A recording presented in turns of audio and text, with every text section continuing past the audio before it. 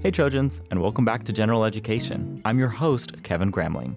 On this episode, we're recapping the newly renamed Allyson Felix Field and USG's latest measure drafted to increase funding transparency. After, we chat with our very own Jennifer Neurer about her recent profile. Hey, we get it. You had a busy week. That's why we've got you covered with all of this week's latest highlights. The first story I'll be recapping is by Daily Trojan staffer Adam Sukup about USC's newly renamed Allyson Felix Field. Faculty, staff, and students came together on Monday to celebrate the renaming of the track stadium after Allyson Felix. Allyson accepted a commemorative plaque at the celebration.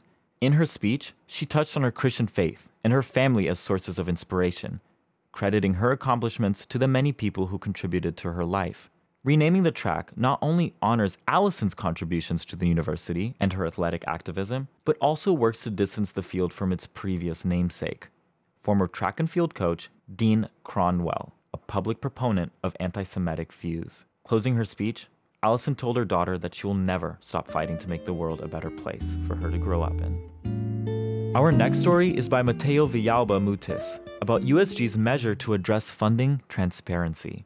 USG's lack of funding transparency has consistently been a source of frustration among registered student organizations. At a Senate meeting Tuesday night, USG tackled this topic head-on, drafting a bill to increase funding transparency. The pressure to pass this bill by the end of the school year is felt by the senators.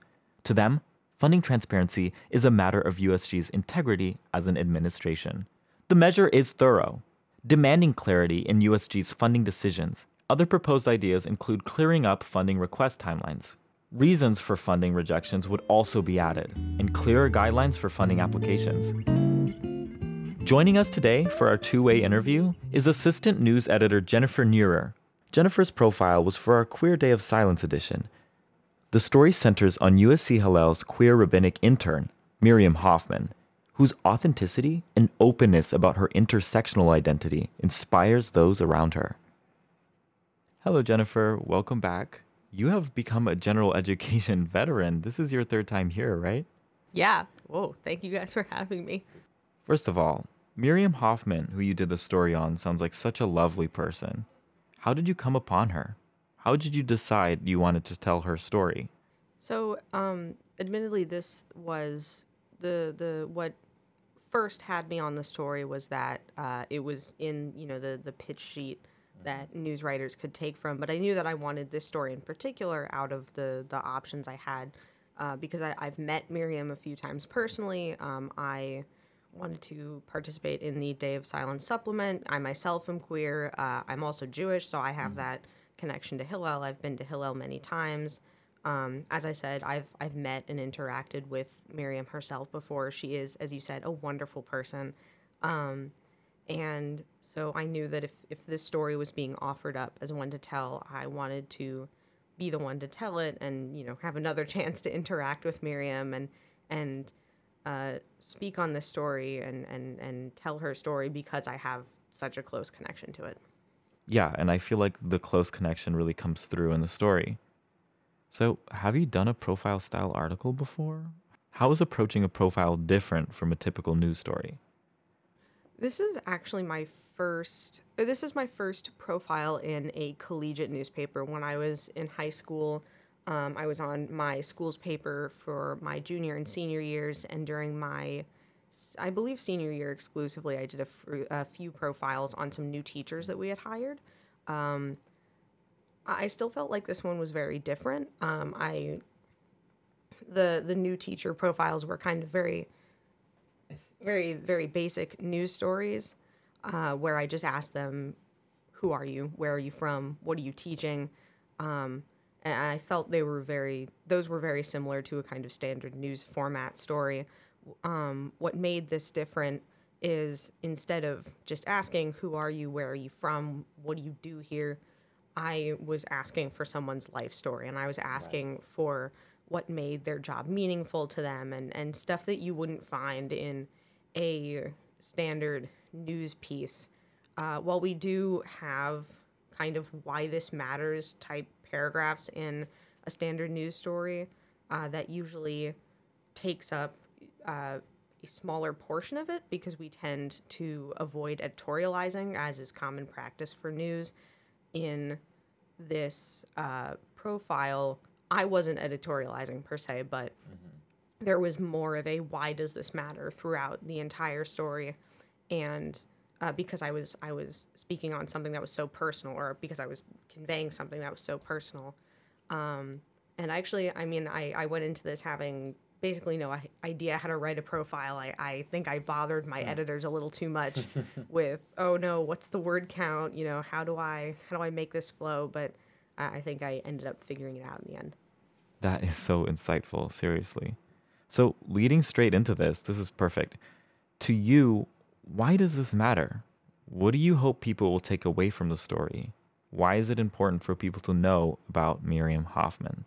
Well, I think that what Miriam touched on during her interview, the fact that the intersection of her queer and Jewish identities was especially important. I mean, the entire Queer Day of Silence supplement features very important stories just because it's important to spotlight members of the queer community and of just the USC community in general that aren't necessarily getting as much attention on any given day. But stories that feature intersectional identities are even more important because they feature that overlap where, as Miriam commented, some religious texts can often be very difficult for members of the queer community for various reasons, and something that is so important to feeling comfortable in both Jewish and queer spaces is feeling comfortable with those texts and working with them and working them out for yourself. I mean, as a Jewish and queer person, I can comment on this. A lot of Judaism is just working with texts and rationalizing with texts and exploring the 15 different opinions by 15 different, scholars and rabbis that have come with those texts, and making a space for yourself within Judaism that is comfortable and that is accepting of every part of who you are. One of Miriam's friends, Ariella Moel, described one of her positive interactions with Miriam. Miriam has been such an open book when it comes to Hillel, and an open book when it comes to my Jewish questions. More specifically, I remember one specific time where I had stayed after the Jewish Learning Fellowship just talking 30 minutes with her about my idea and my conception of God. And for reference, I am agnostic, so for me that was a really enlightening conversation because, as you know, she's a rabbinic intern, and of course she's quite religious, and for me, I'm not very religious, but I'm always very open to hearing ideas about how religion impacts daily life. And for me, that was just a very insightful conversation that opened up my eyes to what it means to really be Jewish, what it means to believe in a God, and what it means to believe in a higher power in general. I really got this impression that Miriam has found such a healthy relationship to religion, and that just makes this story so important to tell. So, this is a shorter question, but I'm sure Miriam has plenty of friends who admire her to choose from. How did you end up deciding to interview the friend that you did interview, Ariella Moel? So I know quite a few kids who are in Hillel or who participate in Hillel. And Ariella is both a friend of Miriam's and a friend of mine. I know that she in particular is very, very involved with Hillel and has done a number of, frankly, very impressive things with Hillel and on her own. And I thought that hearing about Miriam's impact, and I went into the interview not knowing, I set up the interview knowing that she had interacted with Miriam, but not necessarily to what extent. And I wanted to see, how someone like Miriam had influenced someone who has done so much with their time at Hillel. And the interview ended up working out beautifully because, as Ari said, Miriam has been such a huge part of her freshman Hillel experience, which she is able to have done so much with. Awesome. Yeah.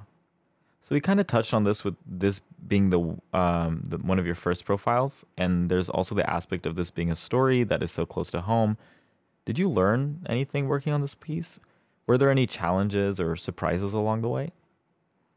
Well, there was the initial challenge of just, learning quickly how to write the profile piece, I guess what I learned is more so just what I learned about Miriam. I mean, I knew a bit about who she was from the few times that I'd interacted with her at Hillel, but I didn't know her full life story. I mean, I don't go kind of casually perusing the About Us section of the Hillel website.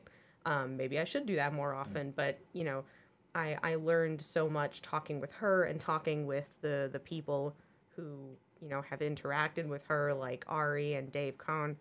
And I just learned so much about Miriam herself that I don't think I would have learned in just a casual conversation with her. And that was really enlightening to hear about.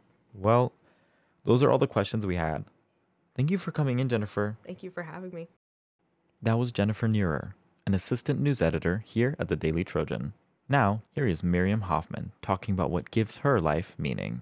I, in my own ways, find meaning in Judaism as a queer person, and I really just want anybody, queer or otherwise, to find their meaning in Judaism, and I hope that I can be a resource for people.